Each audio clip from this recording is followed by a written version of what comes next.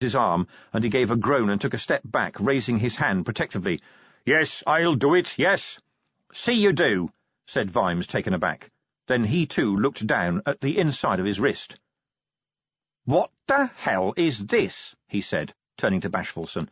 "Ah, it left its mark on you, Commander," said the Grag cheerfully. "An exit wound, perhaps." On the soft underskin of Vimes's wrist, the sign of the summoning dark blazed as a livid scar. Vimes turned his arm this way and that. "It was real," he said. "Yes, but it is gone, I'm sure. There is a difference in you." Vimes rubbed the symbol. It didn't hurt, it was just raised, reddened skin. "It's not going to come back, is it?" he said. "I doubt it'll risk it, sir," said Angua. Vimes opened his mouth to ask her what she meant by that piece of sarcasm, when yet more dwarfs trotted into the cavern. These were the tallest and broadest dwarfs he'd ever seen. Unlike most dwarfs, they wore simple mail shirts and carried one axe, one good, large, beautifully balanced axe. Other dwarfs bristled with up to a dozen weapons. These dwarfs bristled with one each, and they separated and spread out into the cavern with a purpose, covering lines of sight, guarding shadows, and, in the case of 4 of them, taking up station behind detritus and brick. When they finally clattered to a halt, another group stepped out of the tunnel.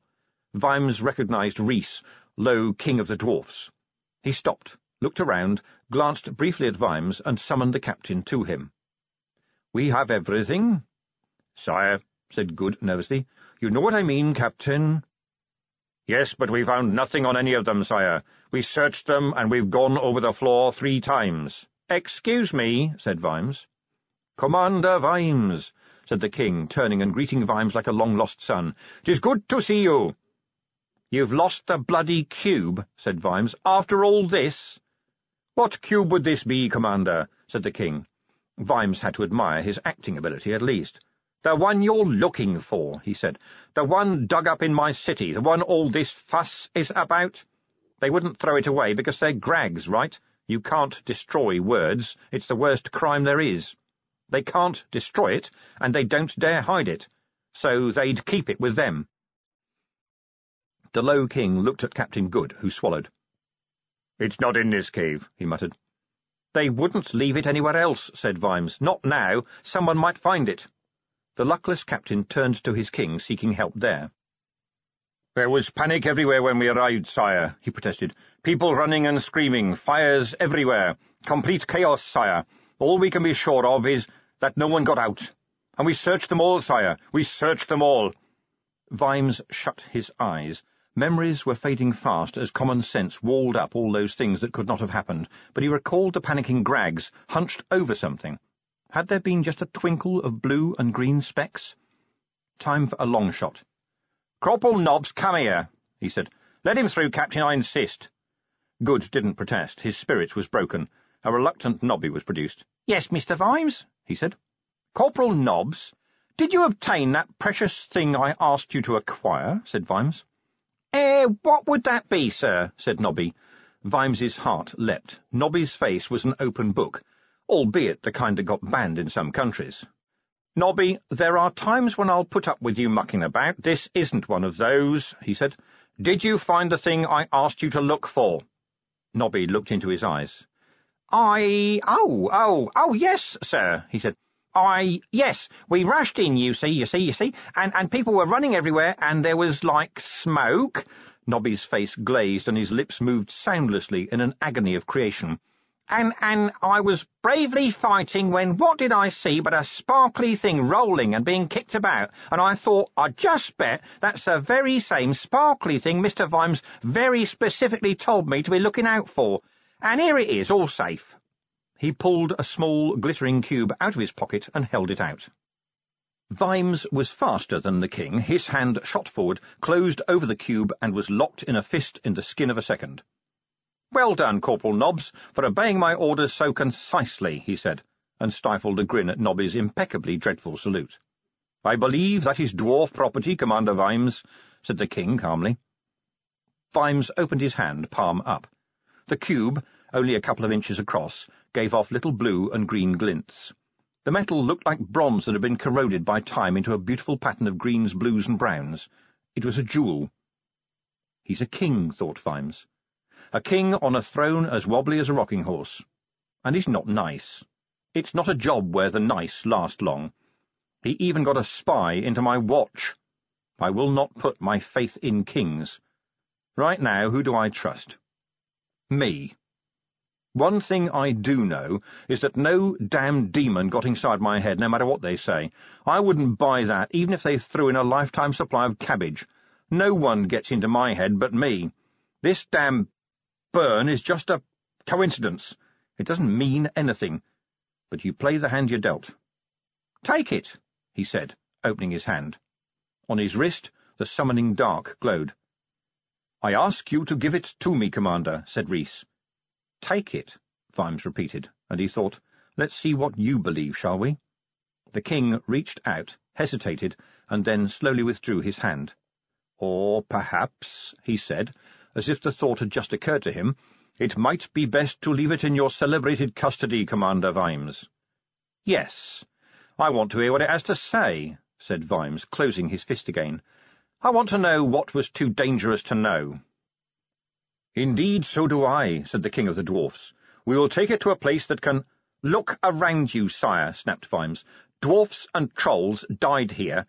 They weren't fighting, they were standing together. Look around you, the place looks like a god's damn game board. Was this their testament? Then we listen to it here, in this place, at this time. And supposing what it has to say is dreadful, said the king, then we listen. I am the king, Vimes. You have no authority here. This is not your city. You stand here defying me with a handful of men and your wife and child not 10 miles away. Rhys stopped, and the echoes bounced back from distant caves, tumbling over themselves and dying into a silence that rang like iron. Out of the corner of his ear, Vimes heard Sally say, "Whoops." Bashfulson hurried forward and whispered something in the king's ear. The king's expression changed, as only a politician's face can, into careful amity. I'm not going to do a thing, Vimes told himself. I'm just going to stand here. I do look forward to seeing Lady Sybil again, said Rhys. And your son, of course. Good. They're staying in a house not 10 miles away, said Vimes. Sergeant Littlebottom. Sir, said Cherry. Please, take Lance Constable von Humperdinck with you and go down to the town, will you? Tell Lady Sybil I'm fine, Vimes added, not taking his eyes off the king. Off you go right now. As they hurried away, the king smiled and looked around the cavern. Then he sighed. Well, I cannot afford a row with Ankh-Morpork, not at the moment. Very well, Commander. Do you know how to make it speak? No, don't you? This is a game, right? Vimes thought. A king wouldn't take this kind of gobbiness from anyone, especially when you outnumber them 10 to 1. A row? You'd just have to say that we got caught in a storm in Koom Valley, which is such a treacherous place, as everyone agrees. He will be greatly missed, and we will certainly hand over his body if ever it turns up. But you're not going to try that, are you, because you need me? You know something about this cavern, yes? And whatever's going to happen, you want good old not-sharp by Godsey straight Sam Vimes to tell the world. No two cubes are alike, said Rhys. It is usually a word, but sometimes a breath, a sound, a temperature, a point in the world, the smell of rain, anything. I understand that there are many cubes that have never spoken. Really, said Vimes. But this thing damn well gabbled, and whoever sent it out of the valley wanted it to be heard, so I doubt it only starts talking when the Virgin's tear falls on it on a warm Tuesday in February. And this one started chatting very smartly to a man who didn't know a word of dwarfish, too. But the speaker would want dwarfs to hear it, surely, the king protested. It's a 2,000-year-old legend. Who knows who wanted what, said Vimes. What do you want? This was to Nobby, who had appeared beside him, looking with interest at the cube. How did that he get past my guards, said the king. The knob's sidle, said Vimes.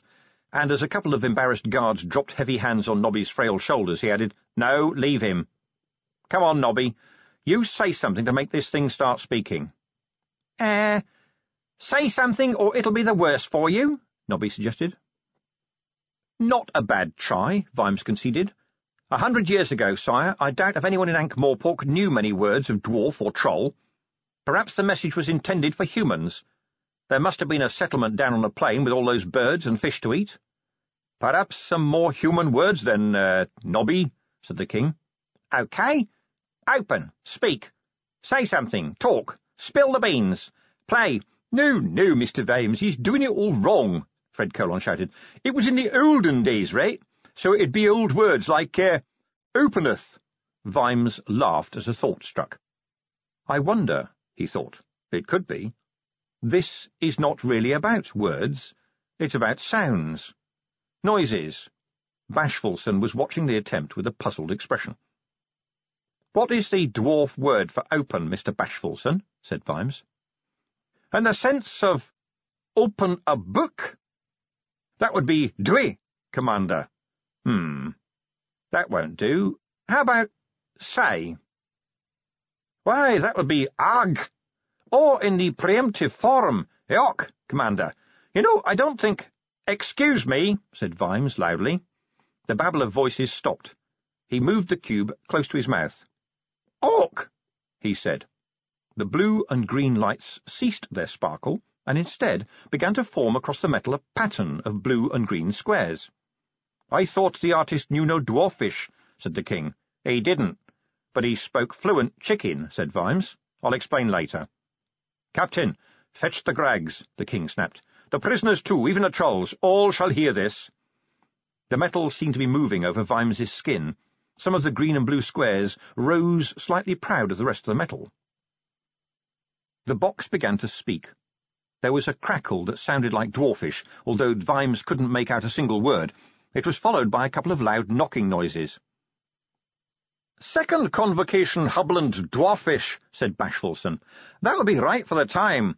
Whoever is speaking has just said, 'Art this thing working?'" The voice spoke again. As the cracked old syllables unrolled, Bashfulson went on. "The first thing Tack did, he wroten himself. The second thing Tack did, he wroten the laws. The third thing Tack did, he wroten the world. The fourth thing Tack did, he wroten a cave. The fifth thing Tack did, he wroten a geode, a egg of stone. And in the gloaming of the mouth of the cave, the geode hatched and the brothers were born. The first brother walked toward the light and stood under the open sky." "This is just the story of the things Tack wrote," Cheery whispered to Vimes. Vimes shrugged and watched as some of the bodyguards hustled the old grags in the circle, Ardent among them. "It's not new or anything," Vimes said, disappointed. "Every dwarf knows it, sir." "He was the first dwarf," Bashfulson translated. "He found the laws Tack had written, and he was endarkened." The crackling voice went on, and then Bashfulson, who had his eyes closed in concentration, opened them in shock. This time he didn't bother with the oldie world language. Then Tack looked upon the stone, and it was trying to come alive, and Tack smiled and wrote, 'All things strive,' said the dwarf, raising his voice above the growing commotion around him. 'And for the service the stone had given, he fashioned it into the first troll, and delighted in the life that came unbidden. These are the things that Tack wroten.'" He was shouting now because of the noise level. Vimes felt like an outsider. It seemed that everyone except him was arguing. Axes were being flourished. "I who speak to you now am Brian Bloodaxe, by right of the Scone, the true king of the dwarfs," Bashfulson screamed. The cave went silent, except for the echoing scream returning from distant darkness. "We were washed into the caves by the flood. We sought one another, voices in the dark. We are dying. Our bodies are broken by the terrible water with teeth of stone. We are too weak to climb. Water surrounds all. This testament we will entrust to young Strong in the Arm, who is still nimble, in the hope that it will reach the daylight. For the story of this day must not be forgotten. This outcome was not meant. We came to sign a treaty. It was the secret, careful work of many years." The box stopped speaking, but there were faint groans and the rush of water somewhere. "Sire, I demand that this should not be heard," shouted Ardent among the grags. "It is nothing but lies upon lies. There is no truth in it. What proof is there that this is the voice of Bloodaxe?" "Captain Good is looking a bit uncertain," Vimes thought. "The king's bodyguard?" Well, they mostly looked like the stolid kind who stayed loyal and didn't pay much attention. The miners, angry and confused because the old grags are yelling. This is going to go bad really fast. "City watch, to me!" he shouted. The background noises from the cube died, and another voice started to speak. Detritus looked up quickly. "That's old Troll," he said. Bashfulson hesitated for a moment. "I am Diamond King of Trolls," he said, looking desperately at Vimes. "Indeed, we came to make peace, but the mist came down upon us, and when it rose, some trolls and dwarfs cried ambush. They fell to fighting, and would not hear our commands. So troll fought troll, and dwarf fought dwarf, and fools made fools of all of us, as we fought to stop a war until a disgusted sky washed us away. And yet we say this. Here, in this cave at the end of the world, peace is made between dwarf and troll, and we will march beyond the hand of death together. For the enemy is not troll, nor is it dwarf, but it is the baleful, the malign, the cowardly, the vessels of hatred, those who do a bad thing and call it good.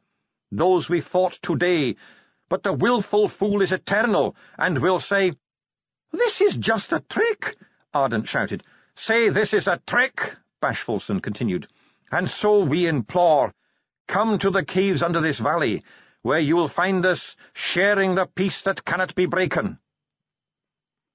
The rumbling voice from the box stopped speaking. There was, once again, a rustle of half-heard voices, and then silence. The little squares moved about for a moment like a sliding puzzle, and the sound came back. Now what issued from it was shouts and screams and the clash of steel. Vimes was watching the king's face.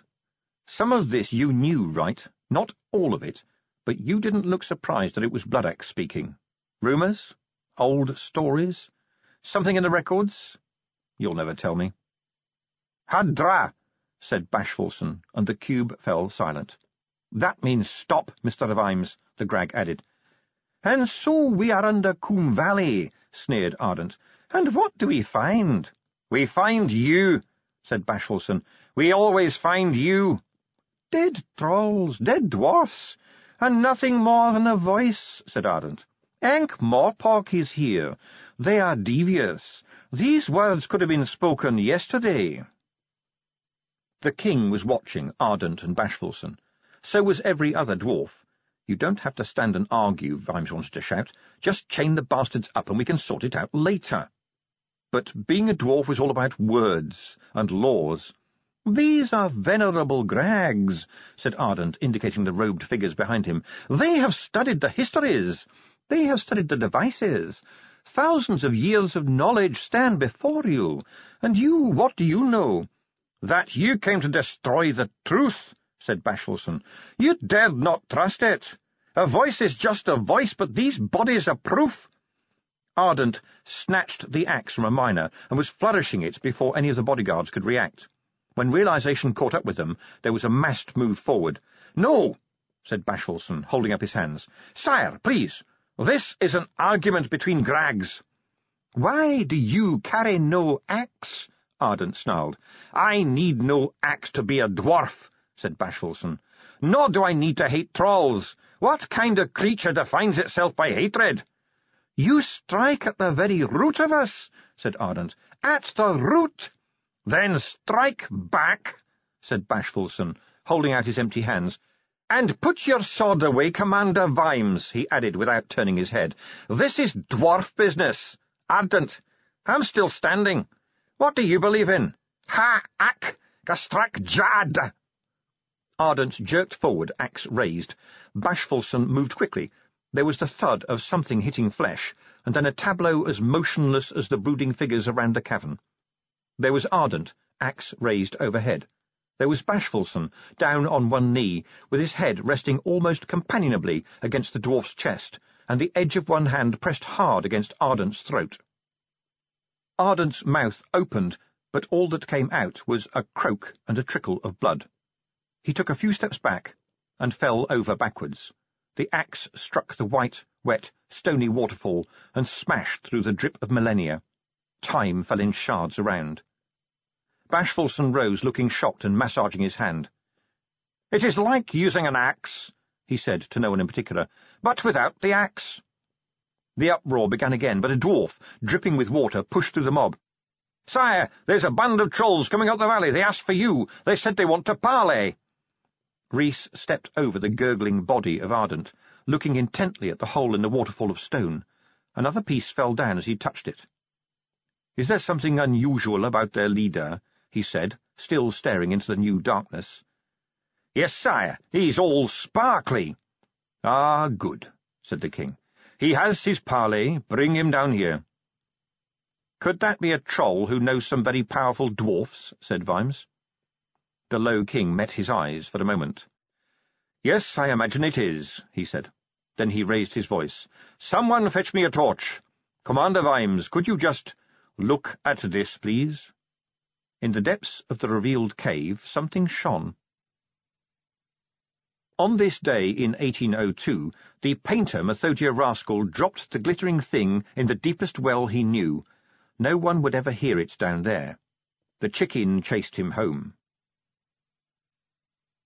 It would be a lot simpler, Vimes thought, if this was a story.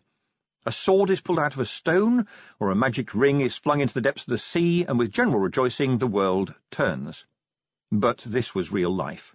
The world didn't turn, it just went into a spin. It was Koom Valley Day, and there wasn't a battle going on in Koom Valley. But what was going on here wasn't peace either. What was going on? Well, what was going on was committees. It was negotiation. Actually, as far as he could tell, it hadn't even got as far as negotiation yet. It hadn't got past talks about meetings about delegations. On the other hand, no one had died, except maybe of boredom. There was a lot of history to be unpicked, and for those who weren't actually engaged in that delicate activity, there was Koom Valley to tame. 2 cultural heroes were down there in the cavern, and all it needed was one good storm and a few misplaced blockages for a white flood laden with grinding boulders to wipe the whole place away. It hadn't happened yet, but sooner or later the dynamic geography would get around to it. Koom Valley couldn't be left to its own devices. Not anymore.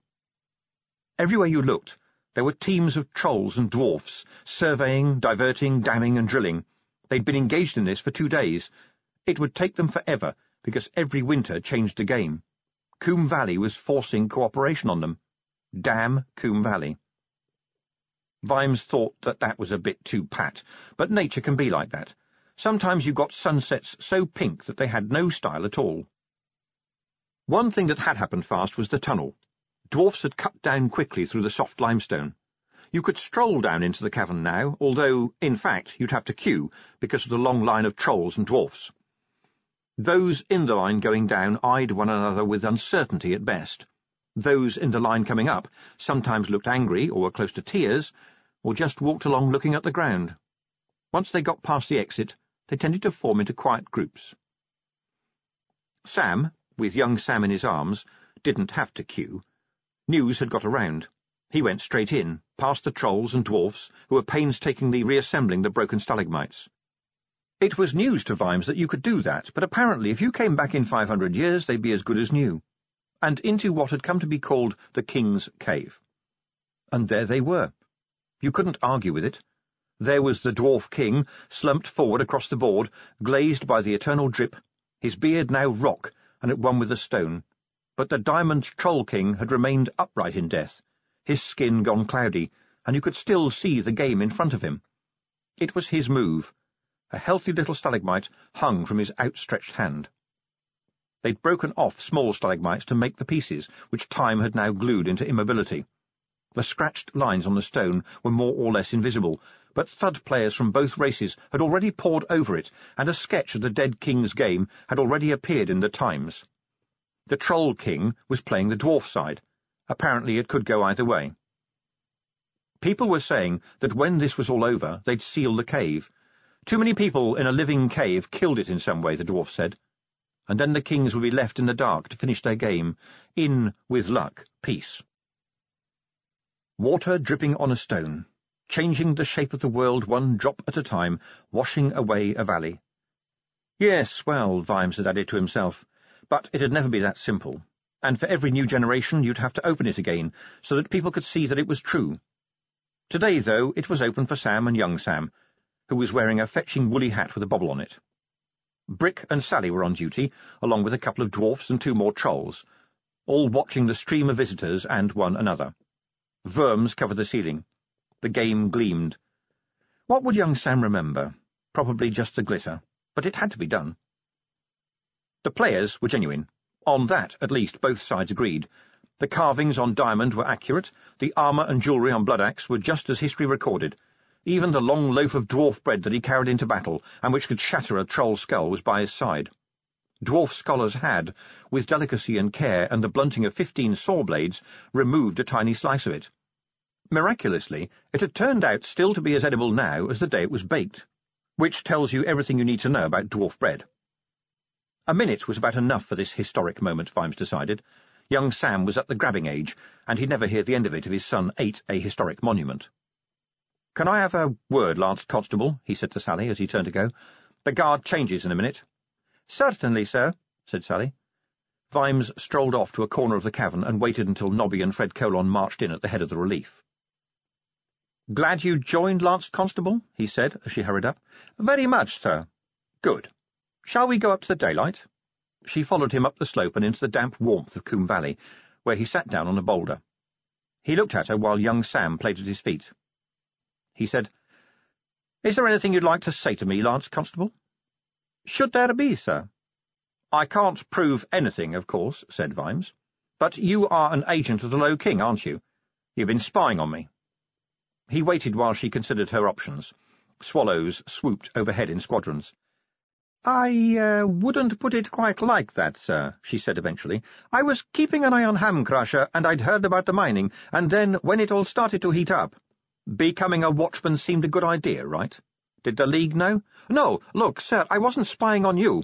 You told him I was heading for Koom Valley, and the night we arrived, you went for a little fly-around, just stretching your wings." "Look, this isn't my life," said Sally. "I'd joined the new force in Bjonk. We were trying to make a difference up there. I did want to come to Ankh-Morpork anyway, because, well, we all want to learn, you know. How you managed to do it. Everyone speaks highly of you. And then the Low King summoned me, and I thought, where's the harm? Hamcrusher has caused trouble up there, too. I never actually told you a lie, sir." "Reese already knew about the secret, right?" said Vimes. "No, sir, not as such, but I think he suspected there was something down there." "Then why didn't he just go and look?" "Dwarfs digging around in Koom Valley. The trolls would, go postal, sir." "But not if the dwarfs were merely investigating why a copper from Ankh-Morpork was chasing some fleeing criminals into the caves, right? Not if the copper was good old Sam Vimes, who, everyone knows, is as straight as an arrow, even if he's not the sharpest knife in the drawer. You can't bribe Sam Vimes, but why bother when you can pull the wool over his eyes?" "Look, sir, I know how you must feel, but, well, there's your little boy there playing in Koom Valley with trolls and dwarfs all round, and they're not fighting, right? I didn't lie. I just liaised a little. Wasn't it worth it, sir?" "Ha! You really worried them when you went to the wizards. Shine hadn't left the city. Reese had to fly him in by night. All they really did was follow your lead. The only person who fooled you was me, and it turns out I wasn't very good at it. They needed you, sir. Look around and say it wasn't worth it." 100 yards away, a house-sized rock rumbled across the stone, pushed and steered by a dozen trolls, dropped into a sinkhole and blocked it like an egg in a cup. There was a cheer. "Can I mention something else, sir?" said Sally. "I do know Angua is standing behind me." "It's Sergeant Angua to you," said Angua by her ear. "You didn't fool me either. I told you we didn't like snitches in the watch. But for what it's worth, sir, she smells like she's telling the truth." "Do you still have a route to the Low King?" said Vimes. "Yes, and I'm sure he'll—" Sally began quickly. "These are my demands. The Grags and what's left of their guards are coming back to Ankh-Morpork with me. That includes Ardent, though I'm told it'll be weeks before he can talk again. They're going before Veterinary. I've got promises to keep, and no one is going to stop me. It'll be tough to make any big charges stick, but I'm bloody well going to try. And since I'll bet my dinner that Veterinary is in on all this, I expect he'll pack him off back to Reese in any case. I imagine he's got a cell that's deep enough for comfort." "Understood." Yes, sir. And the other demands? The same as that one, repeated in a louder voice, said Vimes. Understood? Absolutely, sir. Then I'll resign, of course, said Sally. Vimes's eyes narrowed. You'll resign when I tell you to, Lance Constable. You took the king's shilling, remember, and made an oath. Go and liaise. You're going to keep her, said Angua, watching the vampire disappear into the distance. You said yourself she's a good copper. We'll see. Oh, don't make that face, Sergeant. It's all the rage in politics these days, spying on your friends. That's what I'm told. Like she said, look around. This is a bit unlike you, sir, said Angua, giving him a look of concern. Yes, it is, isn't it, said Vimes. I had a nice sleep last night. It's a nice day. No one is actively trying to kill me, which is nice. Thank you, Sergeant. Have a nice evening. Vimes carried young Sam back in late afternoon light. Just as well the girl had been working for Reese. Things might have been a bit tricky otherwise. That was the plain fact of it. Keep her on? Maybe. She'd been very useful, even Angua admitted. Besides, he'd been practically forced to take on a spy in times of more or less war. If he played that right, no one would ever again dictate to him who he took on in the watch. Doreen Winkings could rattle her false canines as much as she liked. Was this how Vetinari thought all the time? He heard his name being called. A coach was coming across the rock, and Sybil was waving from the window. That was another step forward. Even wagons could get up here now. "You haven't forgotten the dinner tonight, have you?" she said, a hint of suspicion in her voice. "No, dear." Vimes hadn't, but he'd hoped that it might evaporate if he didn't think about it. It was going to be official, with both kings and lots of important lesser kings and clan leaders, and the special envoy from Ankh-Morpork, unfortunately. That would be Sam Vimes, scrubbed up. At least they weren't going to be tights and plumes. Even Sybil hadn't been that far-sighted. Regrettably, though, the town had a decent tailor who'd been very keen to use all that gold braid he'd bought by accident a couple of years ago. "Willikins will have a bath run by the time we get back," said Sybil as the coach moved away. "Yes, dear," said Vimes. "Don't look so glum. You'll be upholding the honour of Ankh-Morpork, remember?" "Really, dear? What shall I do with the other hand?" said Vimes, settling back into the seat. "Oh, Sam. Tonight you'll walk with kings." I'd sooner be walking all by myself along Treacle Mine Road at 3 a.m, Vimes thought. In the rain, with the gutters gushing. But it was a wife thing. She took such a pride in him. He could never work out why. He looked down at his arm. He sorted that out at least. Exit wound indeed. It was just the way the burning oil had splashed on his skin.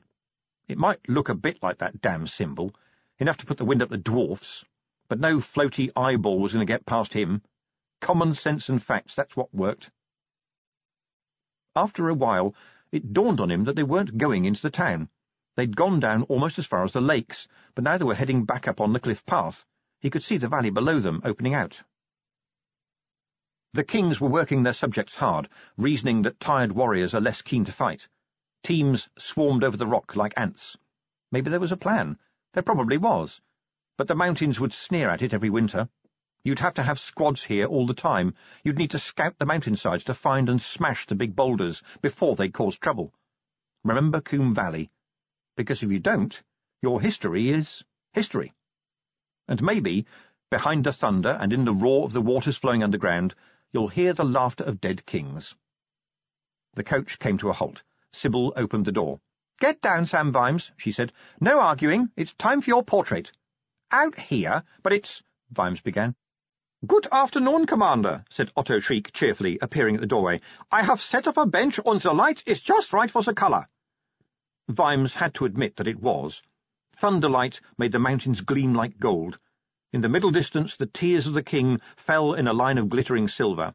Brightly coloured birds skimmed through the air, and all the way up the valley there were rainbows. Koom Valley, on Koom Valley Day. He'd had to be there. "If her ladyship will be seated with the little boy on her lap, and you, Commander, standing with your hand on her shoulder—" He bustled around his big black iconograph. "He's up here taking pictures for the Times," Sybil whispered, "and I thought, well, it's now or never. Portraiture must move on." "How long is this going to take?" said Vimes. "Oh, about a fraction of a second, Commander," said Otto. Vimes brightened up. This was more like it. Of course, it never is, but it was a warm afternoon, and Vimes still felt good. They sat and stared with those fixed grins people wear when they're wondering why a fraction of a second takes half an hour, while Otto tried to get the universe sorted out to his satisfaction.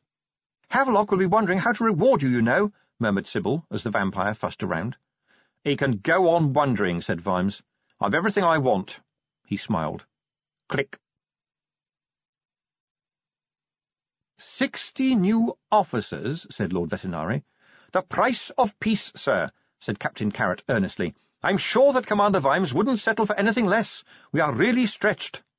60 men, and dwarfs and trolls, obviously, is more than a third of your current complement, said the patrician, tapping his walking stick on the cobbles. "Peace comes with a rather large bill, Captain." "And a few dividends, sir," Carrot said. They looked up at the circle and bar symbol over the door of the mine, just above the yellow and black rope used by the watch to warn off intruders. "The mine falls to us by default," said Vetinari. "Apparently, sir, I believe the term is eminent domain." "Ah, yes. That means theft by the government," said Vetinari. "But the Grags bought the freehold, sir. They're hardly going to contest it now." "Quite. And the dwarves really can make watertight tunnels?" "Oh, yes. The trick is almost as old as mining. Would you care to step inside? I'm afraid the elevator is not working at the moment, though." Lord Vetinari inspected the rails and the little carts the dwarfs had used to shift spoil. He felt the dry walls. He went back upstairs and frowned as a 1-ton slab of iron came through the wall, whirled past his face, passed through the opposite wall, and buried itself in the street outside.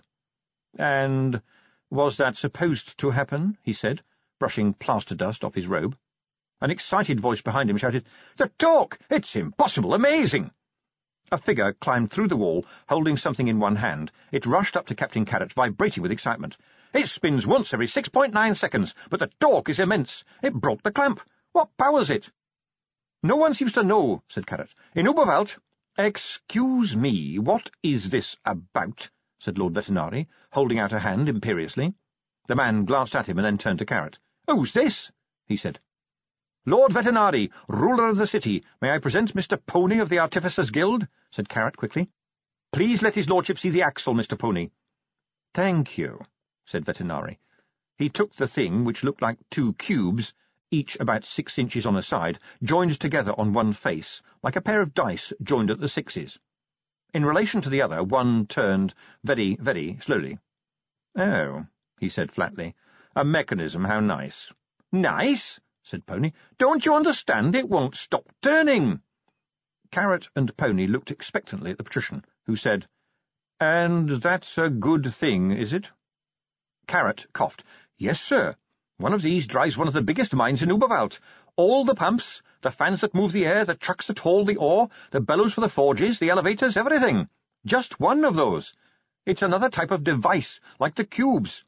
We don't know how they're made, they're very rare, but the other 3 I've heard of have not stopped working for hundreds of years. They don't use fuel, they don't need anything.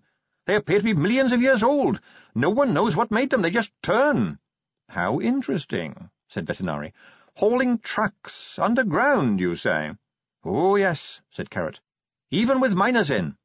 "I shall give this some thought," said Vetinari, avoiding Mr. Pony's outstretched hand. "And what could we make it do in this city?" He and Carrot turned questioning faces to Mr. Pony, who shrugged and said, "Everything."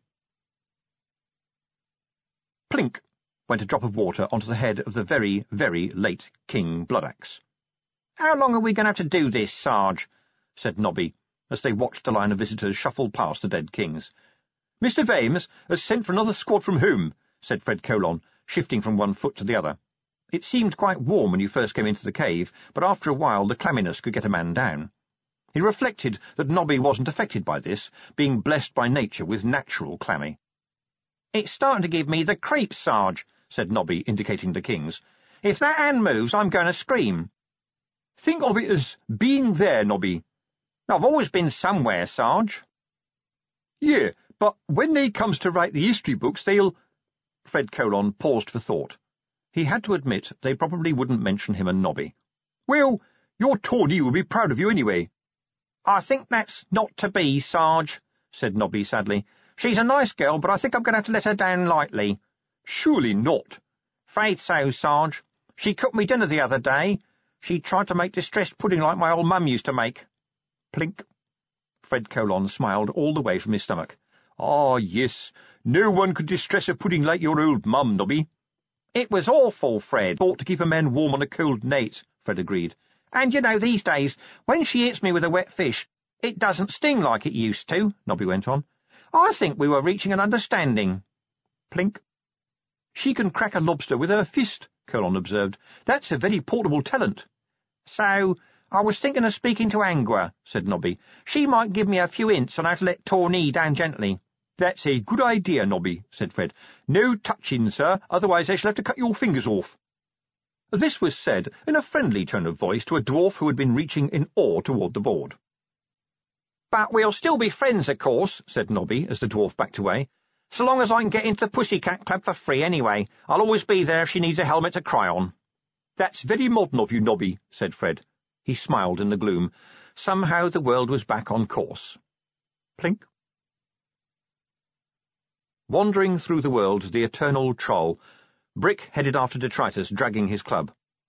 Well, he was going up into the world and no mistaking.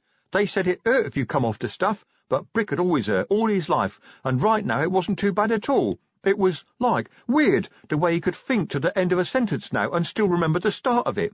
And he was being given food, which he was getting to like once he stopped throwing it up. Sergeant Detritus, who knew everything, had told him if he stayed clean and smartened up, he could rise as high as Lance Constable one day, making heapo money. He wasn't too sure what had been happening to cause all this. It looked like he wasn't in the city anymore, and there had been some fighting, and Sergeant Detritus had showed him these kind of dead people and smacked him around the head and said, remember, and he was doing his best, but he'd been smacked around the head a whole lot harder many, many times, and that one was nothing. But Sergeant Detritus said it was all about not hating dwarfs no more, and that was okay, 'cause really, Brick never had the energy to waste hating. What they'd been doing down that hole was making the world a better place, Sergeant Detritus said.